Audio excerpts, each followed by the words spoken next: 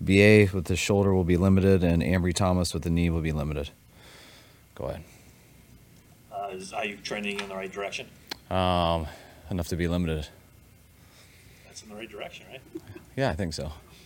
What do you have to see from him? I'm assuming it'll be a game time decision. What's the plan for Thursday with him? Just that the trainers and him himself tell me that he can go. Was this a walkthrough today, basically, or is it anything like a real practice? No, it's always walkthrough on Thursdays. We go out for a walkthrough, do that. We come in, we watch it, and then we go out again for a second walkthrough later. So. Kyle, the other day when you talked about the workload with Christian Elijah, is that a conversation you have to have with Elijah, or he gets it? I haven't yet. I mean, it can be like that sometimes. I mean, the week before, I think Elijah got in for 10 plays, which was closer. We still did it more than that last year, but I wasn't expecting him not to get in at all. So when I see him, I'll say something to him.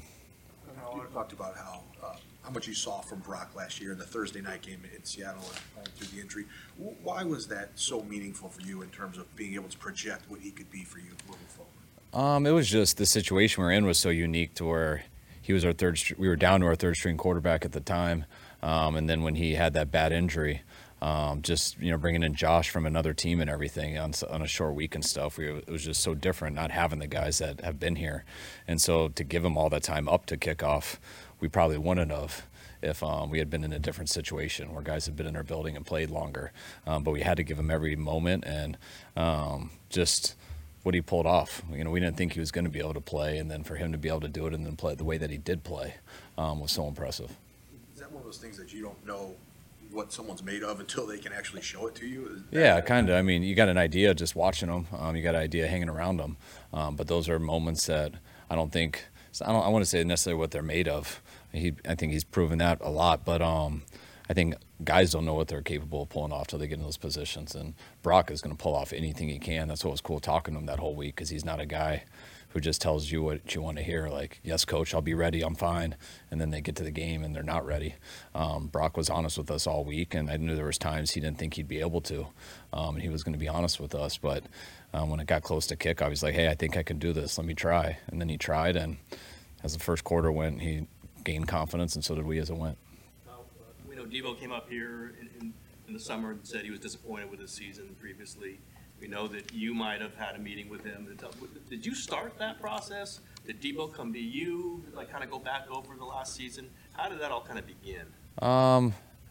Debo comes to talk a lot, but I mean, I'd say I started that conversation a little bit. Just I'd spent a lot more of the off season here, so I'd been going through the tape for 5 months straight, and Debo missed phase 1 and 2 and came in phase 3, so it was the first time I got to see him in a while, and we had a lot of stuff to catch up on. Usually you review all that stuff earlier on, but since he missed that, we waited till then, and it was a very positive, good conversation. It wasn't hard or anything, but it was a very real conversation. That's what I love about Debo so much, because he's an extremely real person, and if you talk to him the right way and you show him stuff, he's not going to be a BS us or himself, and I didn't expect him to come have that reaction with you guys a couple hours later, but I'm very pleased with the result. How does he might have been disappointed he wasn't a captain last year?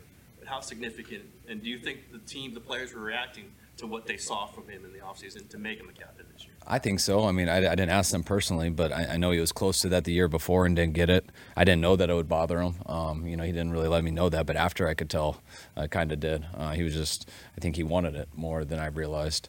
So I kind of had an idea he was disappointed last year, and I thought it was really cool when I got those votes that the team had voted for him, because they didn't the year before, even though it was close, and I think it was because of his training camp, how he came to training camp, the way he handled himself, not just on practice, but everywhere. And I think it was a very genuine vote by all the players. You have to take into account T.J. Watt and Aaron Donald the first 2 games. So what strikes you about the Giants' defense going into this one? It's usually, there's people every week, T.J. from the edge and Aaron from inside. They got as good of inside players here too. Dexter Lawrence is, it's our first time really seeing them, but just watching him the last 24 hours, he's as good as advertised. Leonard Williams has always been a great player. Both of their edges are good also. So they got a very good front, and similar challenges the last 2 weeks. Going back to Debo, how does Debo through 2 games look different than Debo of last season? He's in much better condition. He had a much better training camp. He was able to get through it all and get better throughout it. Last year he had some setbacks coming in, wasn't able to go through training camp and kind of was in and out throughout the whole year. And now it's just like camp. He's in the best shape. Doesn't have to come out as much. Doesn't have to take as many plays off, and is playing as good as I've seen him play. What are the early returns on your interior pass rush with Javon and Eric and obviously Javon Kinlaw? I thought in the second half it got going, not just with our defensive line, but our secondary with it. I thought, the Rams came out and really we gave them a lot of hope there in that first half. Their offense kind of controlled the ball. I think it was all 3 series that they scored on. That second half, I was real proud of our guys. Usually when you give an offense a lot of hope like that and the confidence, it gets only harder. But our guys came out. I thought our coverages got tighter, and we caught a couple more pressures too, which put a little bit of pressure on them. But once that started happening, I thought everybody started making guys miss, making Stafford get rid of the ball a little bit earlier, and I think it led to a couple turnovers. As a former receiver, what's your thoughts on what you thought of Puka Nacua, and how did you feel about the way you guys defended him in this last game? He was great. He's a really good football player. We liked him a lot coming out of college. I think I compared him to Juwan a little bit last week, and just the energy he plays with, how tough he is. Seeing him in person, he was a little bit bigger than I realized on tape, even though we knew he was big. But just the way he did it all game, the stamina he had, how hard he played, and that's why Stafford got a lot of confidence as he went.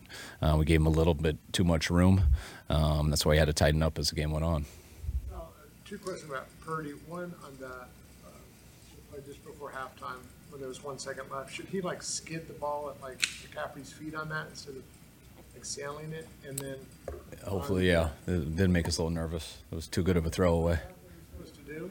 Just throw it on the ground? Yeah, no. It's got to be. You got to throw it away to where you don't get a penalty. So it's got to pass the line of scrimmage and stuff like that. But it's just when all you're doing is watching that clock and hoping that they don't screw you in any way. And especially being on the road, usually it goes to 0, and then you got to have people look at it and put it back to 1. But it was at 1. I was just nervous that it was close enough that they were going to try to go to 0 and see if the refs could correct it.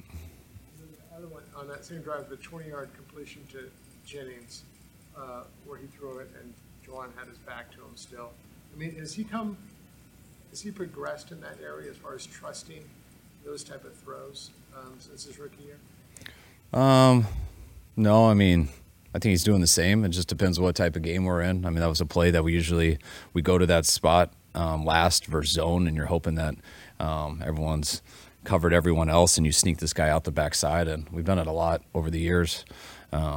But they played man-to-man, and the nickel followed him the whole time. So by the time Brock got to him, which he's 3 in the progression, you're trying to sneak him out there, and you look to him, the ball's got to go, and he wasn't man.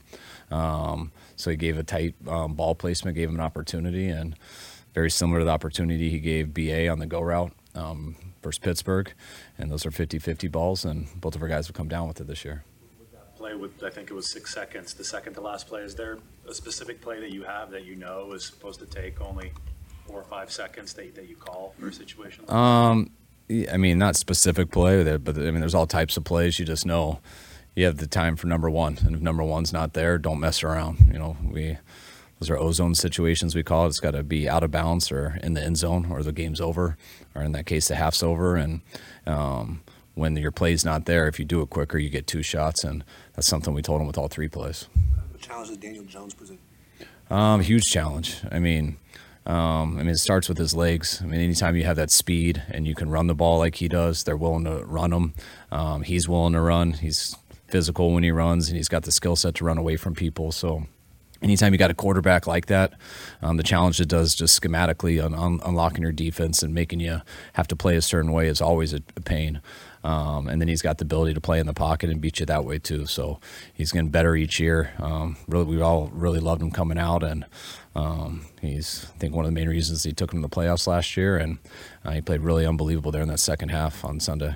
Coach, from a preparation standpoint, how tough is it Thursday? Do you just feel really rushed? Yes. You feel extremely rushed. I saw the players a few hours ago, and it was the first time I saw them. I told them it was Wednesday morning, and by the end of our first meeting, it was Thursday. That's kind of how we explained it. And tomorrow morning is Friday, but by 10 o'clock, it's the day before the game. So it's weird. We're throwing 4 days into 2 days. As coach and staff, we throw 2 days into 1 day. So it's kind of a lost for words when I can't swear up here. It's a something show as we do it, but then it's about retaining it when it slows down. Like, we got to put them all through it, the players, so we just throw it all at them. We go out and walk through it twice. We go watch it. It's just, and then it'll slow down tonight when they leave, but that's usually about sleeping and catching up. And then tomorrow, kind of when you get to the hotel, it's like, all right, now it's normal, even though it's not. But now it's Saturday night, and slow it down a little bit. I always love Thursdays or night games because I think it's important on the day of the game to kind of review your whole week, which is the day before, on all the stuff that came in, so you don't hesitate in the game. Hargrave made a play where it almost looked like he was going to take the handoff in the first Who's that? half. Hargrave? Oh, In yeah. the first half. Did he just beat a guy off the line, or did he not block him? And has he had the impact that you'd hope you have through 2 games? Yeah, he's a problem. Stafford did a good job getting rid of the ball when he was there, which I do think affects him and makes him rush it and makes you lose confidence as the game goes and how long you can hold on to it. But they just busted on their O-line, and he shot the gap fast, and he had a choice for the quarterback or the running back, and he chose the wrong one. But he almost took the handoff, so it's always tough in that situation which one to pick. What do you guys like about Anthony Brown to sign him today? Just, playing against him, his experience. We've had some injuries here, especially the DB position and stuff, and we want to make sure that we have a guy ready to go in case we have some more. And, I loved him. We all loved him in Dallas. We know he's been here at Pittsburgh working with those guys, and just feel fortunate to get him right here right now. How's your offensive line looking after the first 2 weeks, in your opinion? Solid, good enough for us to win. But like every other position on our team, we're still not there yet. Just trying to improve with each game we get. You just documented how busy you've been, but I asked this question because I know you wore his jersey, but have you seen any of Deion Sanders and how he's doing? Do you have any thoughts on just what he's done in this role as a head coach? Yeah, it's been fun to watch. It's been really cool. You never know how it's going to work out with them just going there and the whole transfer rules and stuff, which I don't even understand. Hopefully I won't ever have to. You don't know how it's going to work, but he's just fun to watch. Just everyone being such a fan of him growing up, and then how cool he is now. But really what made it real was just watching their first game. We didn't have, that was a week before we started, and I was actually just hanging out at a house, and I got to watch them versus TCU. And to watch how their team played was the coolest thing. Everyone knows how cool Deion is, but we always talk about the silent tape and how a team looks, and to watch those dudes come out and battle and how hard they played and the confidence they had, that was what made it so fun to watch. And I'm from Colorado, so my wife went there. Best man at my wedding went there. I'm not a big fan of there. I'm a Longhorn, but they're actually making some of us like CU right now.